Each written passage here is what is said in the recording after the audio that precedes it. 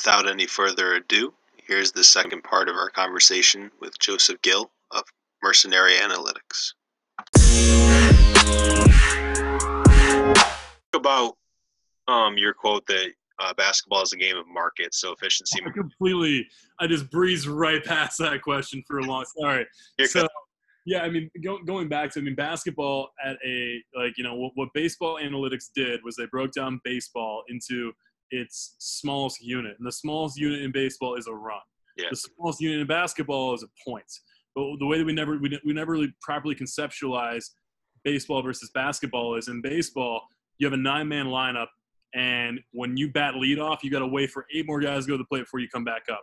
In basketball, for that analogy, you can have your best hitter hit 50% of the time, 60%, even if you want to, 100% of the time. You can have him hit, if he wasn't on base in the basketball analogy, you can have him hit 100% of the time if you wanted to. And so it's definitely one of those things that gets lost where, when you look at point totals, it has to be weighted against an average of some sort, because once a player uses a possession, what happens directly after that player's possession is over? The other team gets it. And there's no team in any competitive basketball league that's ever scored at a 0 points per possession rate for an entire season. That team is going to be scoring at some rates. And so, what you bring as far as a volume is never going to be able to exist in a vacuum because basketball is a turn-by-turn tug of war. And, if you bring me, 30 possessions at 0.9 efficiency in a league where the average efficiency is 1, you have, in theory, probably put us underwater. Maybe you are the best player, most efficient player on your team, and nobody else can be trusted to even bring in a 0.95 points per possession, average expected return, or a 1 point per possession average expected return. But, in that situation, a player who has 30 possessions and scores 0.9 points has 27 points in the game. Like most kids in AAU, a lot of pros even look at 27 points like, hey, man, 27 points. And it's like, yeah, but if you scored at 0.9 points per possession on 30 possessions, and your teammates scored on 1.2 points per possession on 60 possessions, you're probably – I almost said a bad word. You're probably a jerk. You are probably a selfish person. If you can't realize – and, in theory – what most people argue is that the highest volume player is what, and this is a Dean Oliver concept, skill curves, where the less you're asked to do something at a per possession rate, the more effective you are at it. It's just a natural, kind of selection thing where, if you're shaving off, if you do something 5 times in a game and you have to shave it down to 4, with enough practice, you're going to generally just learn on your own which is the worst look. If you're motivated all by winning or your own performance, you're going to figure out enough things about where you score efficiently. You're going to learn which one to dump, right? Same goes if you had to add a possession. All of a sudden the possession you're adding, it might be the first possession of the game, third possession of the game, your sixth possession of the game. It is going to be your least efficient possession because you're going to be doing something you wouldn't otherwise be doing. And you're probably less efficient at that thing, right? And so, in theory, that applies to a whole team where if a guy's soaking up a ton of possessions, it frees up everybody else to do what they do best. But I found in practicality that at a certain point, you get diminishing returns where, basketball is a social game. We're humans. We're not robots. To a certain point, you get that advantage. But then guys start feeling like they're frozen out. Guys stop giving effort on defense. Guys stop cutting hard. Guys stop spotting up hard. They stop relocating hard. They stop setting good screens. All of a sudden, all the small things that go about actually – building an offense fall into ruin. And what's left is a very sloppy, very unappealing game of basketball with poor offense. And so, I found that in that situation where a guy is scoring, 0.9 on large possessions, the rest of the team's scoring well above him. If you take that player out of the equation, there's going to be an acclimation period. But generally speaking, those 4 players are probably better off without that one who's soaking up a whole bunch of those possessions. There's some happy medium where those players are still freed up to do what they're good at.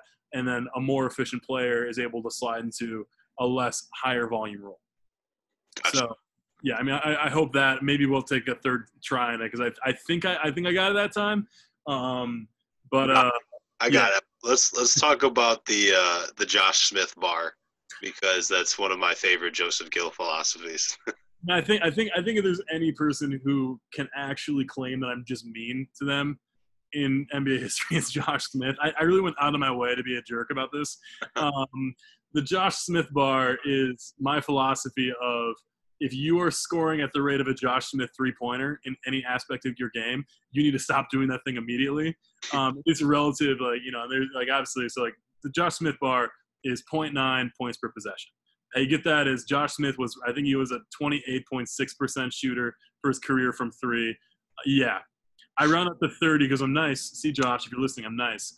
I round up to 30 because it's a number that is easier to remember, and it's also a number that is easier to calculate off the top of your head, where 0.9 points per possession comes out nicely. It's 45% from two. It's 30% from three. So if you're shooting below 45% from two, you are effectively shooting a Josh Smith three-pointer. Josh Smith lit hundreds of dollars on fire in his NBA career because he couldn't stop doing this. He bombed out of the league. Everyone said he was just the most ridiculous person because he couldn't stop chucking three-pointers. It was like the biggest talking point in basketball not the biggest, but it was a constant talking point in basketball every time Josh Smith was playing, that Josh Smith cannot stop taking three-pointers. What is so different from a Josh Smith 30% three-pointer with 12 seconds on the shot clock versus a 45% mid-range shot with 12 seconds on the shot clock? I mean, yeah, in theory, you're making a gain a larger amount of time, but that's offset over the long run perfectly by the fact that gain is 33% less than the gain of a three-pointer. So that's the thing about PvP. There's I got this spreadsheet that I actually allow people to play with sometimes, where it's basically just they get to, for themselves, over whatever you want to say a mid-range shot is, whatever you want to say a three-point shot is, when it's equal, they get to see for themselves exactly how often over X percentage you score 6 points, 4 points, 2 points on the mid-range versus 3, 6, 9. I mean, you're not taking into account fouls, obviously, but it generally brings a point home that, even a small efficiency edge, if it's a 33% three-pointer versus a 45% three-pointer, in almost every single game situation, except for the most blaringly obvious one, which is 20 seconds to go in a 2-point or in a 1-point game, the three-pointer comes out ahead in both the single use, the single instances and the long run.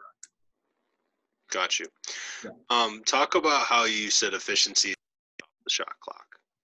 I mean, the entire, and you probably noticed this already, is that I love talking about other sports. Is there so much you can learn from other sports? Do you know why? So in cricket, if you wanted to think about batting average, which is basically times that you hit the ball and you score a run versus times you make an out. Do you know what most cricket players the average is? Definitely not. Well, north of 95%. Okay. And the reason why that is because in baseball, if you hit the ball, there's an impetus. You have to run to first, and if you don't run to first and the ball gets there before you do, you're out. Yeah. In cricket, there's no impetus. If the ball is not caught, you don't have to run. And so if you think about it, if you're a cricket player and you have an 80% chance of scoring a run versus 20% chance of making it out, you would be daffy to take that risk, right? In basketball, if you had an 80% chance of making a pass that leads to a wide open dunk or a turnover, you take 80% chance of leading to a wide open dunk versus 20% chance of it turning into a turnover. You take that risk every single time, and then you hoist the Larry O'Brien trophy at the end of the year and you say, I'm the greatest, because you would be the greatest offense in the history of basketball. But in cricket, because there's no impetus, there's no reason to act in a way that, isn't a sure thing. When the shot clock is not such a binary impetus as having to run to first, otherwise you're out, but it's like a guillotine, At a certain point, it's going to hit zero if you don't do anything, and you score 0 points per possession. You cannot score when the shot clock hits zero unless the ball's already been released before it hits zero. And so, it's just a basic, simple diminishing returns thing where your expected value of possession at 24 is always going to be higher than your expected value of possession at 1. And so it would track that in the middle, there's a certain curve, because when you hit 23 seconds, all of a sudden, the 0.1% of the time you actually shoot 24 seconds on the shot clock is removed, and there is now an incrementally greater chance that your possession gets to 1 to 2 to 3, right? You went on to 14, all of a sudden that percentage of getting to 1 continues to grow. And so all of a sudden, a shot that's a bad shot, that's an awful shot at 20 seconds on the shot clock is a downright pretty okay outcome considering the situation when we've driven ourselves into at 3 seconds, right? And so I always try to impart that to my players, where it's dude, if you want to take mid-range shots, first of all, I wish you wouldn't. Please don't seek out. Please don't seek out this. Don't be the hero. Don't be the guy unless you're a max contract guy. Don't be the dude running towards the ball from the left corner up to the right wing with 4 seconds. I'm being like ball with 1 second on the shot clock. That dude got himself into that situation by over dribbling. It's fine. It's his fault. If he had someone like me that he hired, he wouldn't do that anymore. He doesn't. It's just the way of the world. All right, we can't save everybody. All right, it's like the trolley problem. We can't save everybody. But if you want to take mid ranges, just wait till you like a certain amount of time. You're gonna have the ball at the end of the shot clock. Then take them. I don't care. Just don't turn it over, man. If you're catching the ball at 3 seconds on the shot clock, do whatever it takes to make some amount of space and fire up the Kobe shot. Just don't fire up the Kobe shots at 14 seconds, man. You're letting both of our money on fire. And your agent, who might have been the one person who brought me in, he's not going to be thrilled either. I like it. Let's talk about the story that you told on a podcast about what killed him was the laughing. Go ahead and tell that one. Do you want to set it up, or do you want me to set it? So from what I remember, there was a player that was shooting, and he was shooting 3-point shots at a low percentage in games, and you were like, so you remember how we talked about Josh Smith like 3 minutes ago? Do you remember what he shot? 30%. If I rounded up from 30, he shot 28. 28 and change. This player in 4 years in college, at the time of this story, I believe was shooting 22% from three. He was taking about 1 per game because he was a position where you had to take roughly 1 per game based on the offense. Mm-hmm. By the way, this offense was incredible. This was just like the one loosest wheel in the entire offense. And this player was interesting because this player was a very intelligent player. He was very hardworking, and he was very team centric in the sense where like he would almost you get in a conversation with this player, and I think, dude, like I wish you would have taken that 3 with 5 seconds on the shot clock. And he's like, yeah, but it's not. And I'm like, yeah, but you also like the marginal amount that we gained by you passing that shot up when it was wide open is probably offset by the fact that now in every single possession following that, you've just basically waved a gigantic red flag to the opposing team being like, I will never shoot a 3-pointer. So he would even push back sometimes on the 1 attempt per game he would take. What was interesting about this player is over this 4-year sample size, he was one of the worst shooters I've ever seen. In practice, he was a pretty good shooter. And his shot wasn't like I do a little bit of skill work. I'm not like Phil Beckner or like Packy Turner where I'm doing, skill work with guys that are, like coming to me and being like, fix me, But like I can occasionally add something to a player's arsenal that they might not have thought of. This player's form was not great, not awful. It was repeatable enough where I felt like he should be much better than 22%. It was also, kind of just structurally unsound to the point where like he was never going to be probably a 40% shooter. Okay. What was interesting was in practice, when in certain looks from certain points of the floor, he would actually knock down shots at a very high rate. And don't get me wrong, what you do in practice does not matter for what you do in games. But what you do in practice should also be a little bit related to what you're doing in games. And, oftentimes for a player like this where he's taking 1 shot a game, I think it's more, it's fine for you to pump up his confidence. I'm like, dude, you shoot 60% in practice versus a player who shoots 60% in practice and then turns around and takes 4 threes a game at 30%. You got to pump the brakes on person. Be like, dude, figure out why you're shooting 30% in games versus 6% in practice. And then we'll start you off at 1 or 2 attempts a game. Yeah. And if you do well, then we'll get you back in the role you want to be in. But anyway, this player, so, like everything else in life, it was this weird proposition of there's only a finite amount of time in the season. There's only a finite amount of time remaining in this player's career. There's only a finite amount of time that I can be around this team. There's only a finite amount of time for this person, if they're going to make a change to their game, to acclimate to it. And so I noticed when I was on site, which is not every single day as a consultant, obviously, I noticed just watching on my own, this player consistently shot very well in drills. And it became kind of not an obsession, but it definitely became something that I immediately was like trying to figure out. I couldn't. And, so the first 3 days I noticed it was like, well, that's weird. He was shooting the crap out of the ball today. The 5th time out of 5 I noticed it was like, okay, this is very strange. The 7th and 8th time in a row where he's just a machine gun in practice and he can't find the rim in games, I'm like, there's something going on here. This is officially now gone from highly implausible, this is just me showing up on hot days, and that, you know, this is just a crazy run. Yeah. And so I started talking. This player I'd had conversations before, but we for the first time had a direct conversation about shooting. And the sense that I got was that he thought he was a better shooter than he was in games, but he just didn't feel comfortable taking the shot. And I couldn't figure it out. And so finally a day comes where I'm there, and then I start talking to this player. I start telling the coach, I'm like, this, look at him, like watch him right now. He true to form, he's knocking him down. And I was like, what I'm going to do is when we pull all the team together, I am going to literally point this out in front of 30 people. This player shot incredibly well. We're just going to see what happens. So the team gets brought in, and I do it. I call player up by name. I have him step forward out of the huddle, and I said, this guy, every time I have been at practice, been knocking him down. I know you're not, I know your percentages are. We don't have to mention it here, but I would like to see you take more threes today. Just feel like you have a green light. The coach obviously signed off on it. It was fine. The very first play of 5-on-5 after that meeting, this player is wide open in one of his favorite spots on the floor. His feet are set. He gets the ball kicked out to him. He shoots the ball more confident than I think I've ever seen this player shoot in his entire career. I've watched literally every single three-pointer he's ever taken in his college career. And he doesn't brick it, but he misses. It's not a bad miss. It's one that rattles around and goes out. And immediately four assistant coaches / managers / GAs start laughing. And one of them loudly says, "There's your guy, Joe." And this player, as he runs back on defense, looks over at me like, why would you do this to me? And in that moment, it was like, oh, I think I get it. And so I literally go up to this player, and keep in mind, this is my job. This is probably not smart, what I did here, but I thought it was going to pay off, and it ended up paying off, so I did it. I literally cornered this player leaving practice who probably doesn't want to talk to me today anymore. And I basically tell him, I'm like, dude, here's what I'm going to tell you, okay? You need to shoot more threes. And these are the spots that I've identified where you're good. Set feet, corner shots.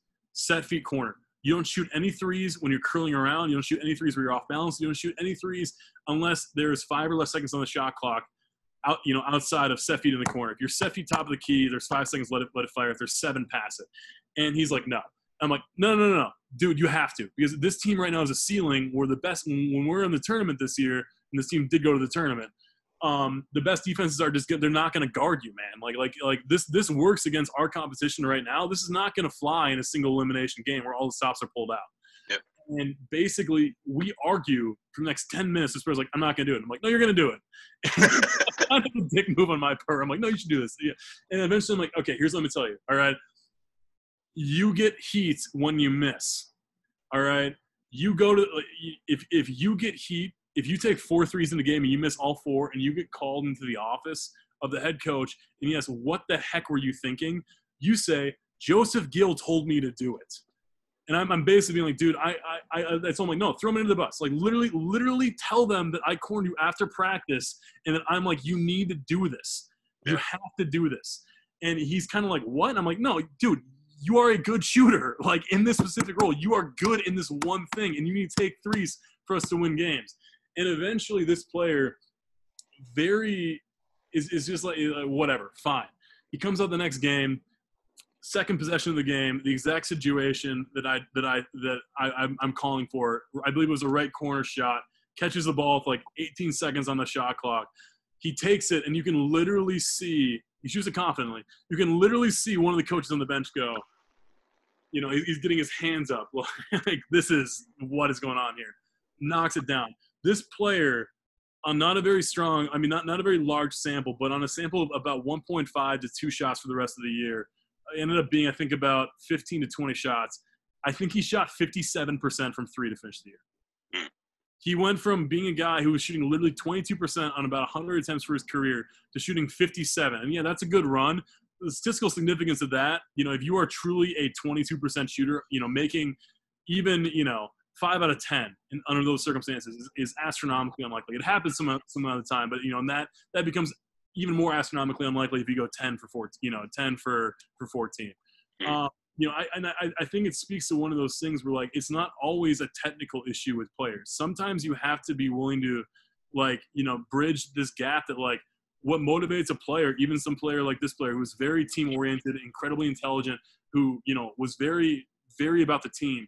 Sometimes there are hidden incentives where a player just doesn't want to feel like, that him shooting threes was a joke, And I don't know how often, like, the like that smirking and that behavior was going on, but, like, if you're a coach, I think that some coaches lose track of the fact that, like, when sometimes something funny happens in a practice and everyone kind of chuckles. That can be a very traumatic experience for players, even college players. I mean, I wouldn't say, like, I don't want to be saying, like, even pros, but I'm assuming it does happen to pros too on some level. I mean, I've heard stories that not happen with any of my clients, but I've heard stories of guys who are incredibly talented bombing out of the NBA because, like, their teammates were crappy to them. They're just very crappy to them. A lot of Jordan teammates, probably. Yeah, so I think it's one of those things where, like, when something funny happens on the court, like a dude airballs a three who's not a shooter, you don't know what that person's been doing in his driveway, or like, obviously, if a dude isn't putting in the work and isn't getting better, and there's no signal that he's getting better, and he airballs a three, be like, dude, what are you doing? Yeah. Like, why'd you take that? Seriously, why'd you, you can tell me if you've been working on that, and then we're gonna ask how much have you been working on it. This is kind of the Coach Tower influence, where it's just like, brutal honesty is the best policy. Where it's like, hey man, I think that's a bad shot. Why do you think that's a good shot? Because every once in a while you're gonna be told by a kid, like, I've been working on that shot, for the last month and a half for 30 minutes every single day at home. And it's like, fine, take some more. We'll see what happens. Because, like, if you don't give a leash to a player to show you a skill set that they've never shown before, there's no way that player can improve except in the most gradually, acceptable amounts that the coach is allowing them to improve by. It has to be improving in practice before it goes in the game, correct? Completely agree. But also, there's no way to prove it in practice if a player isn't allowed to take any amount of a risk at any point in his practice career. And that, to me, you have to find a balance. Practice can't be just experiment time for every single player to go out and just be like, this is what I want to be. It's like, no, this is who you are. But also, you do need to allow some amount of leeway for a player to surprise you, because, it kind of goes back to Steph Curry, where, one of my favorite graphs for when Steph Curry was first going on this run, the 67-game season, there was this graph that proved in theory that Steph Curry was just on an incredible heater because no one had ever shot this effectively on off-the-dribble three-pointers in NBA history. I mean, that graph was, of course, proven to be 100% wrong because Steph Curry found out a way to practice it in a way no one else had, practice it in a way, and the system unleashed it in a way no one else had.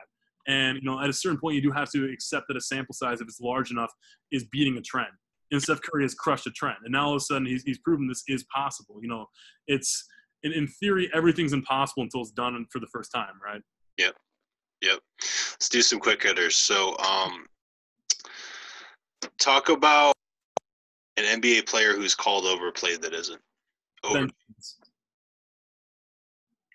Ben Simmons to me is just like, the most underrated, underappreciated player in the NBA. And I know you said this is a quick hitter, and I'm sure that this might turn to a long hitter.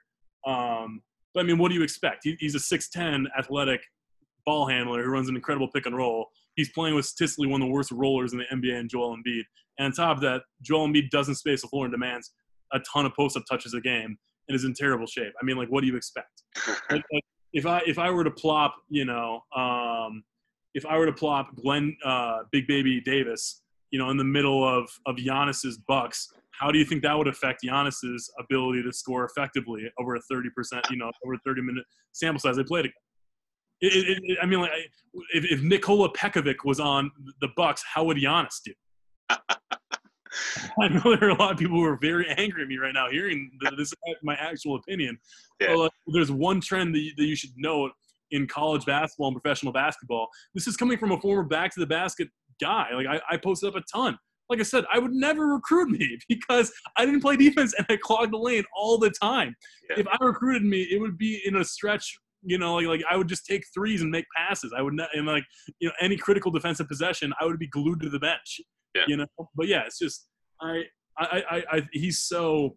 I mean, yeah, it's like I don't see any logical path to success. The fact that Ben Simmons is able to impact games the level that he does consistently, and he has a few stinkers occasionally, obviously, but every single time that Embiid doesn't play, and there's some modicum of shooting around Simmons, the team has performed much better than you'd expect from a team that is losing out on a max contract slot. There's another part of this variable. If you were to move Embiid, all of a sudden you have like $45 million more every single year with the cap to play with, you know? So yeah, Ben Simmons. I until Ben Simmons isn't an athletic freak, I'm going to be on this train. Numbers wise, you're one of the guys that buys these 10-second clips of him making 4 in a row that the 76ers release every time. I don't even buy that. I don't care. Like, I really don't. Don't get me wrong. Like if he was able to make 3-pointers, he'd be better. Yeah. He's still, in my opinion, really probably very good even without making 3-pointers.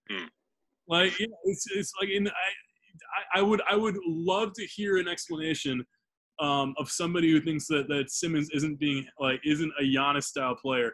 Like try to describe to me in the most precise terms you can what is the difference between those two guys. Like Giannis is a little bit longer. ... Like I literally struggle. Like, and you can say like, oh, Simmons' handle is looser, or what? Available more often. Yeah, I mean, maybe Simmons isn't allowed to travel as much, and like I love Giannis, but Giannis does get away with a lot of travels. But, like, no, I was saying more. He just had less injury issues, but Simmons can't control that. But for me, it was just seeing the roster, development around Simmons has issues, and they brought in Horford and they brought in Tobias, and I was like, you already have 2 7-footers that you're struggling with the spacing stuff. Right. I was very out on Horford before this free agency even started. And then I got signed with the 76ers, and I was like, well, this is just never going to work. Now I'm really out. It literally reminded me of that SpongeBob episode where SpongeBob's like, this bubble can't get any worse. And Patrick's like, what about 2 bubbles? And he just, it's literally. Bring it home with the SpongeBob. I love it. And people are like, Al Horford was brought in to facilitate Simmons. And like, what? No, like the explicit stated reason by team officials was that he was Embiid protection. They were doubling down on Embiid. He was supposed to be the guy who was like, the gap when Embiid went off the floor, they could keep playing with Embiid light, Yeah. Like, of course it doesn't work. What did the Warriors teach us? Shooting's the most important thing on offense. There's no shooting on that team, And I'm going to dump the guy who's a post-up guy versus the guy who's the athletic ball-handling freak, Losing JJ was big. Talk about the NBA Twitter community and the relationships you formed through that medium. Oh, I mean, I've made some, it's that weird thing where like some of your online friends, when you think about it, are like, I like talking to that person. Like, oh, I've met them 4 times. Like it's very weird to talk about in the sense, but like I talk daily, for long periods of time with some of the people that I was talking about earlier, were like they're basketball people who don't even really like analytics guys, but like we get along fantastic. So, like, I think about like the friendships I've made with skills trainers and like the business relationships that I've also then made with skills trainers, friendships I made with the guys who were part of Elite, like M-Grads and I, like, it's him and I have been. Like I have been so happy that I get to like just kick it with that dude in the internet space, like, once a week, every single week for the past 3 or 4 years. Like, he's a constant source of hilarity. He's a constant source of like funniness. He's also what is his story? I love his account. I just don't know him personally. Guys in basketball. I mean, honestly, it makes me laugh when people are like he's xenophobic or like he's anti-analytics. I'm like, dude, I've literally sat next to M-Grads at Summer League and be like, hey, here's your buddy's synergy page. And he's like, yeah, I get it. Like, he gets analytics. He just doesn't like your analytics. Like, stop. That's another trend of the people that I like, that are like non-analytics people. It's like, no, they like information that's going to help them be better at their basketball opinions and their basketball careers, coaching. But like they just don't like they don't. You haven't won them over to your style of thinking. Like, he's a smart guy who's in the basketball space, and like he's fun to hang out with. He's funny and he's smart. So he's my type of guy. What's an NBA take that you wish you could take back? I mean, like, right now, anybody who's followed me, I mean, like, if you follow me and you're listening or watching this, I'm sure there's a take that just jumped immediately to mind. Like, dude, I've had some really bad whiffs. Like, what really led me down this analytics train, where like I realized my scouting wasn't as good as my analytics, is that like Kristaps Porzingis, I thought he was going to be a bust, and that was very incorrect. I'm sure there are people right now screaming Luka. I'm not backing up. I'm not ready to back off that take yet. I view Luka in the same way that I viewed Carmelo Anthony over the course of his entire career, and that I have so far viewed Russell Westbrook over the course of their entire career. And that's going to piss some people off. But like, it's just a philosophical difference in like, you know, how you judge how a player impacts winning a championship, you know? And so like right now, like people always say that like the worst thing that a team can do is pay a guy, a faux superstar, a ton of money. Pay a guy who can't bring you a trophy a ton of money, and invest in that guy for 7, 8, 9, 10 years. And to me, that's Luka Doncic. And you might be listening to this 5 years from now and being like, well, he's won 3 less championships. You're kind of stupid, Joe. And yeah, maybe I am. I mean, like, I've never claimed that my predictions are 100% correct. And I know I'm going to be wrong on some of them. But like, part of the reason why, like, I don't, even the Kristaps take, I don't regret is because like, if you want to succeed in this industry, you have to be the most self-critical. I'm very self-confident. I am also incredibly self-critical. Where like when I mess up, I'm not gonna go out there and be like, guys, I'm gonna post this once a day for a year. I was wrong. I'm probably gonna acknowledge it very quietly and try to move on with my life and damage control it. But like I do learn from my mistakes. Like that is if you're not learning from your mistakes, what are you learning from? And so like that Kristaps thing, that's what got me into analytics. Where like I assessed like I blew this really badly and I need to be better at this. And so like, you know, that's I don't regret anything that I was wrong on because like, you know, it makes me better.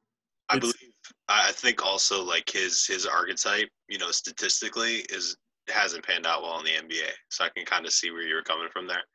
I mean, he's a unicorn, you know, and yeah, a unicorn is exactly that. It's rare. I mean, that being said, I blew it. Like going into his analytical profile from Gill, I blew it. Yeah. Like knowing what I know now, I don't think I would have. I don't think I would have whiffed that bad. I probably would have whiffed to some degree, but I wouldn't have gone for the big air. Got you. 60 seconds, real quick, on what makes Coach Tower successful. How are you giving me the hardest to answer question and telling me I have to answer in 60? How does the psychology background impact his coaching? I mean, I'm gonna be able to set up his background in 60 seconds. John Tower was a Division III player who then went on to graduate school in psychology at Wisconsin, got a PhD in psychology, came back to coach at his alma mater, started off as an assistant, was now been the head coach for the last 7 years. Probably the biggest influence in my life as far as like how I view not only basketball but like business, life, everything. Coach Tower is a fascinating guy because he's brilliant psychologically, but like every single aptitude test he took as a kid came back that he should have gone into like what's it called? It's that thing that like every single finance kid wants to be out of college. Actuarial. Every single like thing that every single aptitude test he took said he should have gone to actuarial science. You can literally go up to this guy, and you can say, and I can't do this. You can go up and say it was 357 times, 1,243. He thinks, and then it gives you the correct answer, and it's that fast. It literally like he is better at numbers than I am. He just doesn't use his time to search for analytics like I do. So that's why him and I work together. I'm sorry. Now that I've set the table, what was the question about? Why is he successful? I think just the psychology background is that how he communicates with players on the floor, how he understands what they're feeling without them saying. What goes into that. And it's interesting. It's like, I mean, every single player who plays for Coach Tower goes through 2 stages of him. When you come in, you're happy to be in such a winning program. St. Thomas, so he's a professor at St. Thomas. St. Thomas has made national news now because they got kicked out of their Division III conference and they're going Division I. They've won so much. I think they've won like 12 of the last 14 championships. They've won national championships for D3. They're always in the tournament. When you first come into St. Thomas, you're happy to be part of a winning program, and Coach Tower scares the crap out of you because you're an insecure 19-year-old and 20-year-old, and you're afraid. You've been able to skate by so far in life. You think I'm being slick, and then your coach is now able to, in theory, read you perfectly and know what you're thinking. And to be honest with you, I don't know. I play poker with Coach Tower, and he's very good at making reads. There's no way that he's not, but he's never told me exactly what 2 cards I have, He's told me generally what he thinks I have. He's normally correct. But, like, you know, as you get older, you realize that Coach Tower is successful with psychological background because he's just very honest and indifferent. He just tells you the truth in very, like, not mean. Like, he can tell you something that, like, other coaches might say in a mean way. It's like, it's tough love. But Coach Tower just tells you, it's just like, hey, like, we've got to, like, for example, I came into St. Thomas. I played 3 games at a different school in the conference. I actually led my team in scoring as a freshman against St. Thomas when we played them. I came into St. Thomas. I had a torn meniscus in my knee that I didn't even know about. And during tryouts, it was revealed that I had a tear in my meniscus. Before we knew it was a meniscus tear, though, I got the news on how he thought my tryout was. And he's like, dude, to be honest with you, if we didn't know you and we, you know, and we didn't have this relationship, you would have been cut. You were garbage. He didn't say garbage. That was how I, but, like, that's kind of how it works. Like, he tells them, it's like, you didn't play well, and you think I was garbage. Like, but, like, you know, you realize that, like, he didn't tell you that because he's trying to be a jerk. He's telling you that because he wants you to realize that, like, this is where you stand. And so, like, being able, like, I think another thing that makes him so successful with the PSG background is that he's very precise in his language. It feels like that's one of the things that I believe that I've learned from him is that, like, he always takes that extra half a second when he has a thought to think about the recipient of the thought, to try to think about how am I going to frame this the best way so that, like, it might be something that this person would otherwise be opposed to or would reject in some way. But if I figure out the best way to communicate it, maybe this person might be able to accept it on a level he hasn't previously. I might not win him over in this moment, but I might start this, like, personal, you know, thinking journey for this person that, like, leads us to the result we wanted to be led to. So, I mean, and outside, he's a brilliant guy who's radically indifferent to other strategies. Like, you watch his offense is constantly in the top, you know, 5 percentile in synergy for college offenses. And it's simple. It's simple because it works. And, you know, he's not one of those guys like Coach Roy Williams who, like, has to have a Rube Goldberg machine to get a layup. If you can run the same pick and roll action and you get a 1.1 points per possession read out of it every single time, well, thank you. We'll take the 1.1 possessions on every single 1.1 points on every single possession, you know, in the game. Yeah. So, I mean, that to me, you know, and I'm sure, you know, that other people say other things, but, like, that to me, like, the high intelligence, you know, the radical indifference where it's just all about the results, and then also the honesty. I mean, those 3 things really add up to a great coach, I think. Offensively speaking, you know, you just kind of touched on that is his basically just pick and roll layups and then, you know, corner threes. You know, it's the statistic guy's not, you know, favorite. I can't take credit for almost anything, but, like, I like to think that I had something to do with the corner threes because that has been one of my big talking points with Coach Tower over the last 2 to 3. And, you know, and at first when he was like, hey, what about this relationship of us working together? I mean, it's also very interesting to break down our relationship, and it kind of speaks to, like, how he's able to get through to people. I mean, you know, how many players do you hear about who transfer in late to a college, don't play in a game for that team, leave the program, transfer to another school to finish up, and then still maintain a positive relationship with the head coach? Never mind a working relationship, just like a friend relationship. So, I mean, like, you know, that to me, like, that is in a like, you know, my involvement with the program to me is kind of indicative of, like, how he operates. He just he finds edges and he's able to get things out of people that other coaches wouldn't. You know, he's able to identify value in ways that, like, you know, the idea that any other college coach would go to a former player who's 23, 24 years old and be like, I think you can help us, when he wasn't even able to help the team on the floor. That's a pretty wild premise. And it's worked out, but, like, it was worked out because he's indifferent. He saw someone who added value to him. The fact that I bombed out of the program and that I couldn't defend anyone to save my life in college, it didn't mean anything. You know, it was just like, do you add value? I think something that I see about coaches too, you know, sometimes we sort people in. You know, we see Joseph Gill comes in open gym and he misses 5 backdoor layups, and then I immediately think he's trash. You know, I don't look at the fact that, oh, you know, he missed those layups because of a great defender, and then he hit free. You know, funny, you were actually explaining what happened to me. I went from a guy who was, like, very confident in his basketball abilities. I mean, the year that I was in the program, and then the year that I before I ripped up my knee for the last time in fall workouts, I literally did not know where the ball was going when I shot it sometimes. Like, my knee was just in such bad shape that, like, I would just miss layups. And, like, it wouldn't even be because of defense. I just, like, I couldn't jump. So I still think it's hilarious. I mean, it's not hilarious because you messed up your knee, but it is funny. it's kind of funny. We can acknowledge it's kind of funny, like it's fine. Things are going okay. Like I don't have to hold the torch for my D3 career anymore. My favorite part of it is that you're an offensive player that injured your knee on that defensive play. That's why they get. Thank you. I mean, like that's part. Honestly, dude, and this if it wasn't Tyus Jones who threw that pass, I would have never jumped for it. I wanted a Tyus pass, man. Like if that could have been the state finals, and if it was Billy from Armstrong, I don't care. I'll wall up when the ball's on the, when the guy catches the ball. I don't care about swatting it. I mean, you can tell your grandkids that you swatted that pass out, not on your watch. Two last questions. What is Minneapolis like right now?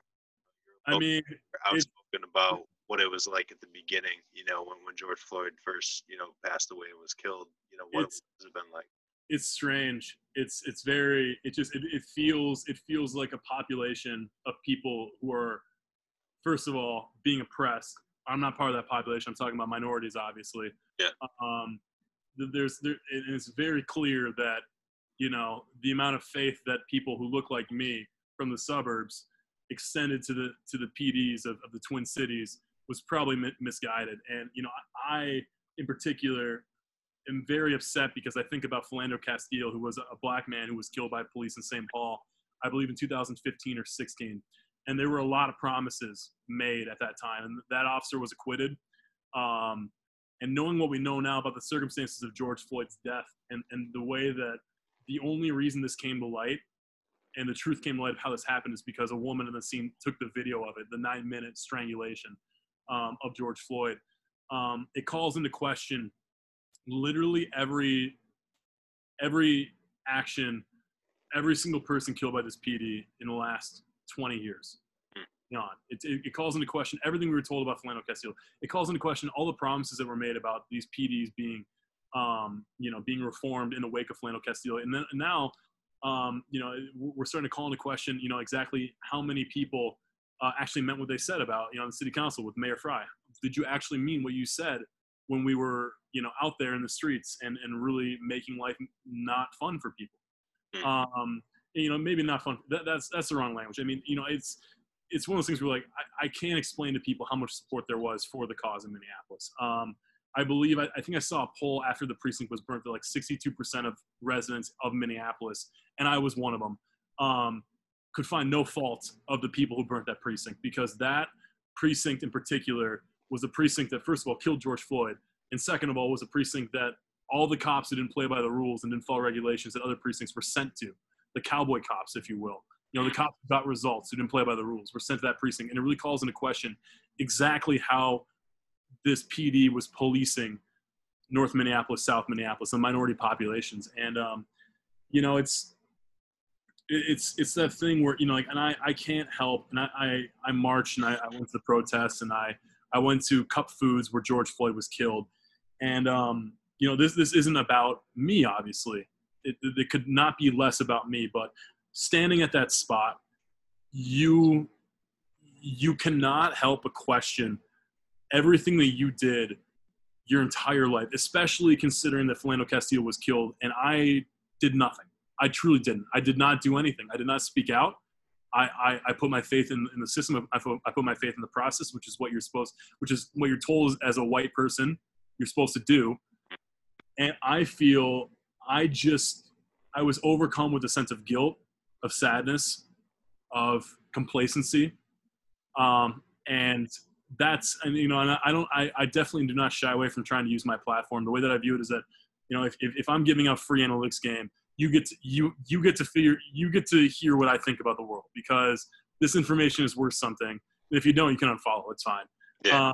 This information is worth some small amount. I'm not selling it, so it's not worth a lot, but it's worth something. And, I definitely would feel like that if I wasn't using my small platform at this time to try to help the people in the basketball space who are part of these communities as marginalized people, that I wouldn't be able to look them in the eye next time I saw them, because these people have been telling us our entire lives that they are suffering and that they are marginalized and they are oppressed. And we, especially in this city of Minneapolis, it feels like a lot of people have been taking the convenient route where we just didn't believe them. And George Floyd and countless other people are dead because of it. And the mood in the city it still hangs over. And I'm not sure. It would take some actual, and the way that the Minneapolis PD handled the wake of the killing is disgusting. Bob Kroll, who is a name that I don't think people even know outside of the Twin Cities, is a disgusting human being. He's the union chief of the PD. He was trying to reinstate the officers to the force while they were awaiting criminal charges, and it seems like that this PD, especially the one in Minneapolis, and I've had nothing but bad experiences with the Minneapolis Police Department. I've had literally nothing but good experiences with the police department in the town I grew up in. Maybe that's part of the problem. Maybe it's not that I get treated differently potentially where I grew up, but this PD just needs to be abolished. This PD has been trying to be reformed. They've been trying to reform this police department for decades, and nothing changes. And people are just sick of it. It's time for action. Yeah, I feel like there's a big difference between, supporting, the people that are supposed to serve and protect. That's something you can do, but you also have to, hold accountable to bad eggs that exist. And I mean, it kind of sounds like Minneapolis PD was the last chance for some of those cops. Yeah. And don't get me wrong. I mean, I won't say, and this is where I kind of I differentiate a little bit from people of like-minded political philosophy. But I don't believe that inherently every single police officer is a bad person. Mm-hmm. But at a certain point, if you have 1,000 officers in a police department and 40 of them are bad eggs and 960 of them are good eggs, but the 960 allow the 40 to act with impunity, you've got 1,000, practically speaking, bad eggs, and they're controlled by the 40 bad eggs. And I mean, it was also particularly disgusting to me that because Derek Chauvin kills George Floyd over 9 minutes as George Floyd begs for his life, tells him he can't breathe, as passerbyers tell him that he's killing him. Derek Chauvin performs a continuous 9-minute act of killing, and one of the 3 officers who stood by and did nothing was on his 4th day. And his legal representation tried to use that to say that he was less blameless. He was more blameless in the killing. This was his 4th day. And to me, that just says that there is a culture of fear and intimidation with the thin blue line in this police department, where even when the ethics training is fresh in your head, whatever that might entail in the academy, that person didn't feel like he had the power to step in. What is the point of this police department? Because it is basically implying that this is an unreformable system where young cops come in, they are bossed around by the bad eggs, the Derek Chauvins, people out here killing the George Floyds, and they feel they're either complicit or they feel powerless. And, if these good cops, in whatever number they are, want to feel empowered, it's time to start breaking the thin blue line. Because you look at the hundreds of videos of police brutality across this country in the wake of the George Floyd incident, and there are precious few cops who are actually trying to reel in the ones who are assaulting protesters, who are just beating the crap out of kids. Are you a good cop if you allow that to happen? Yeah, I feel that. Appreciate those words. I appreciate you asking. I truly do. Yeah. I mean, it's something that's important to talk about. It's important to use, the privilege that we do have. Let's talk about towing the line between being, blunt honesty on Twitter and not sabotaging potential future customers. I mean, I think it's a tightrope walk, and I am effectively scooting on the tightrope on my groin because I don't do a good job at doing either as well as I could. I feel like, I mean, it's and we could talk about this for a while, and this is a long podcast, so I won't, because you've got stuff to do and I've got stuff to do. But I definitely don't ever tweet anything I don't believe. I always tweet what I believe, and I also understand that sometimes I get asked to tweet things out that I won't tweet out. And it's just like my voice is only my voice, and that also so that kind of extends, like when I'm right, I have to own it. When I'm wrong, I have to own it and I improve from it. I don't want my path in this industry to be dictated by the pressures of other people who may not even be real pressures or real players, because there's a lot of people who pretend like that they're able to inflict all this pressure on the arc of your career. And let me tell you, I've upset a lot of those people, and I have not felt a lot of repercussions yet. So maybe it's coming. I don't know. Maybe I'm just, you know, pop my head up and maybe a whack. Who knows? But yeah, I generally, you know, I've worked for agencies and I've criticized their players after I've worked for them. And I don't do it because I'm mean. I don't do it because I'm a jerk. I do it because I think that it's important that you can be mindful of your closest relationships, but just because an agency's paid me, you know, for, you know, 2-3 packets of work over a 2-month period, is that paying my rent? Well, if it isn't, you know, and it does to some degree, but if it isn't, I gotta start looking for my next rent check, you know, like, and I gotta start looking for my next day trading disaster. And so, you know, I try to toe the line, and don't get me wrong, like, you know, the only time I ever really delete tweets are in a situation where either I use language that I'm ashamed of, and I'm trying to be a better person. I'm trying to grow as a person, and, you know, part of that I think is acknowledging that you screwed up, but part of that is also trying to, you know, remove the sense of comfort for the people who still want to use that language. So I think when, you know, like when you're really looking at, you know, like using ableist language or using stuff that can be, you know, like construed as dog whistle racism, deleting it is the best call. It doesn't matter how young you were, how long ago it was. I try to delete as many idiotic remnants of the stupid person I was. I delete tweets that I don't think are indicative of who I am anymore or who I strive to be. But I also delete tweets that are negative before I meet with the player, and that to me is just kind of common courtesy, because I also understand, like, a lot of these guys do read every single thing that is said about them, and that's fine. Yeah. Like, I played 3 games of Division III basketball. I Googled my name after every single one. Like, I mean, like, you're telling me that we have the most crazy information superhighway in the history of mankind, and we're not using it to try to figure out how people feel about us? Like, yeah. God, players they're people, man. But, you know, so in every once in a while, like, even after I do that, like, you know, that it's not. I've never had somebody explicitly say, "You said this," but it's been, you know, acknowledged that I have been less than positive at times with the person I'm currently now trying to woo as a client. And frankly, it's always good, because I find out in that moment if we're going to have a relationship or not. Because if you can't handle like I tell people this all the time, I've literally verbatim said to players stuff I've tweeted about them. Like, and, you know, I don't do it, you know, like, if I'm working on a project, I'm not going out and I'm not spilling the beans on Twitter. But, you know, I have ripped verbatim something that I said about players 6 months ago when their agent hires me to help them out with their game. There's not a single tweet that, even for someone like that I've crushed, like RJ Barrett.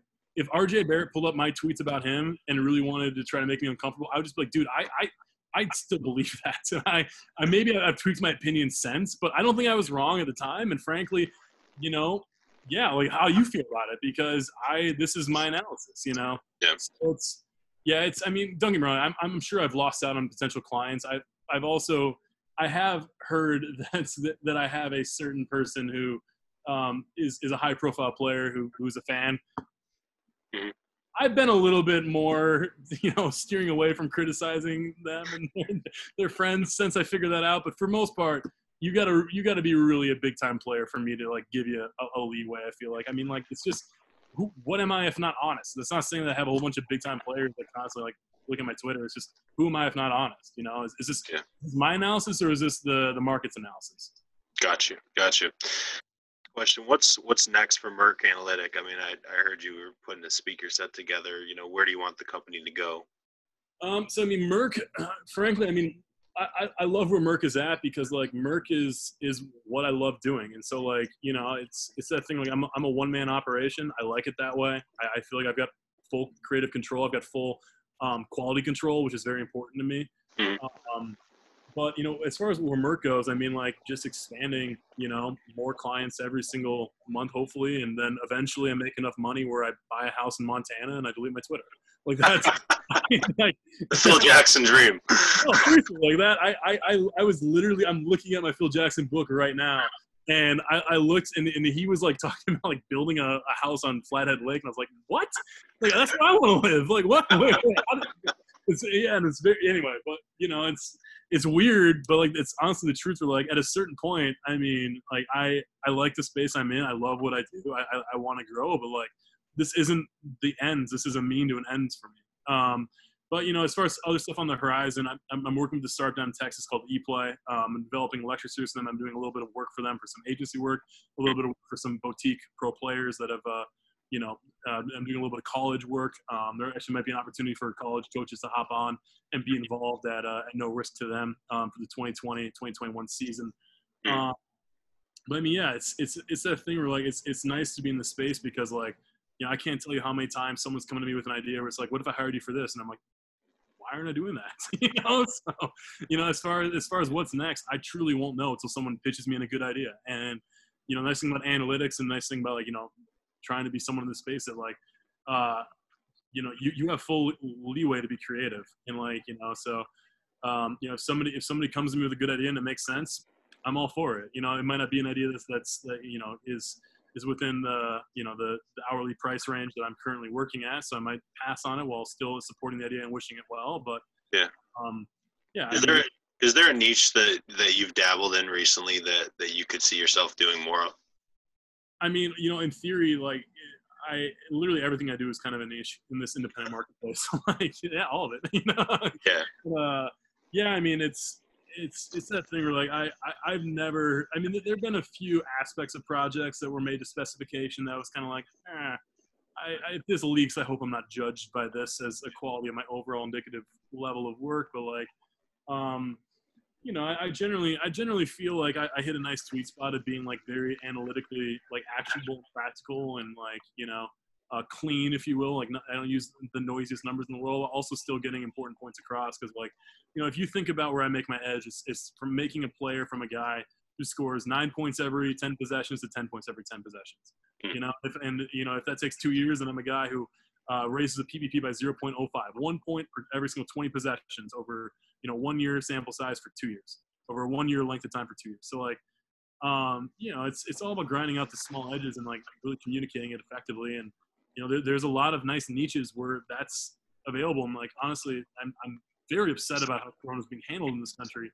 But personally, Corona has been, it's brought new people into the fold that otherwise I don't think would have taken longer to be brought into the fold, because a lot of people are taking the time to assess, their process in the space, be it skill trainer, team, college team, professional team, even a league, an agency, a money man, a handler, if you will. I mean, whatever term you want to use for those people. Yeah.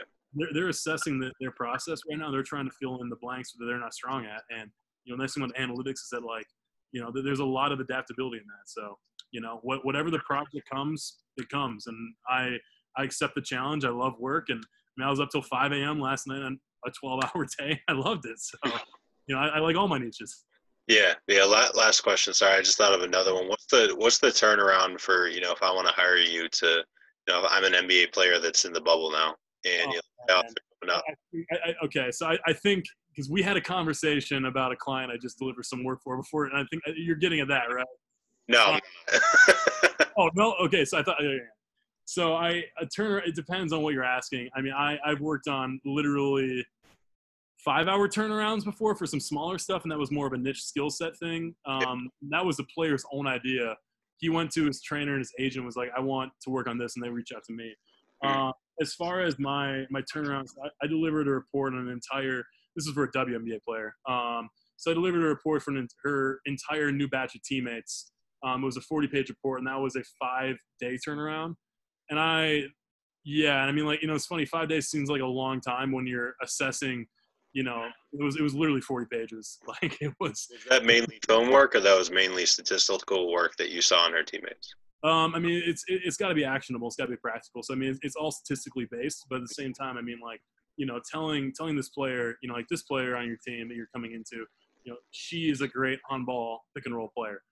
This is a number for PPP. That's a nice like grounding, anchoring topic. Yeah. But like, it's not actionable. Like what where does that player mix in? So like if I say like this player, is, and this is just like, off the dome, like a very small thing that you could potentially point out to players, is like this player over the course of her entire WNBA career has always rated in the top 1/3 of the percentage of her passes out of pick and roll to go to spot up players. And so when this player is in pick and roll and you see a potentially, like 50-50 opportunity to relocate into the corner, you should probably do it more often than not, or more often than you otherwise would, because this player is more likely to hit you. So, that right there is a small nugget. And, basically 40 pages of small nuggets add up into a lot of time. And I was putting in I think 16-hour days to turn that around in 5 hours. So you got to watch a lot of film to do this well, I think. So, I watched literally every single possession of all of our new teammates over the course of their most recent season. So, that right there is a big chunk of it. And then you have to write the 40 pages. So, for an average player, I normally can get about 24 to 36 hour turnaround for a one-off, a player, as far as like, this is what I see, this is where I can add. And the best part about my work is that, like, for if you're a player who's a serious professional candidate or already a pro, the first sample is always free. Okay. Gotcha. All right, man. We tell them your Twitter handle, if you have a hot NBA bubble take. Oh, I mean, if I don't, right now I will in an hour. It's Joseph Gill, MA. Say again? Joseph Gill, MA. Gotcha. Appreciate you coming on, man. Have a great day. I mean, hopefully this will be 2 parts. This was, as always, a long podcast. I can't talk short. I just can't. So thank you, man. It's good seeing you, buddy. Appreciate you, man.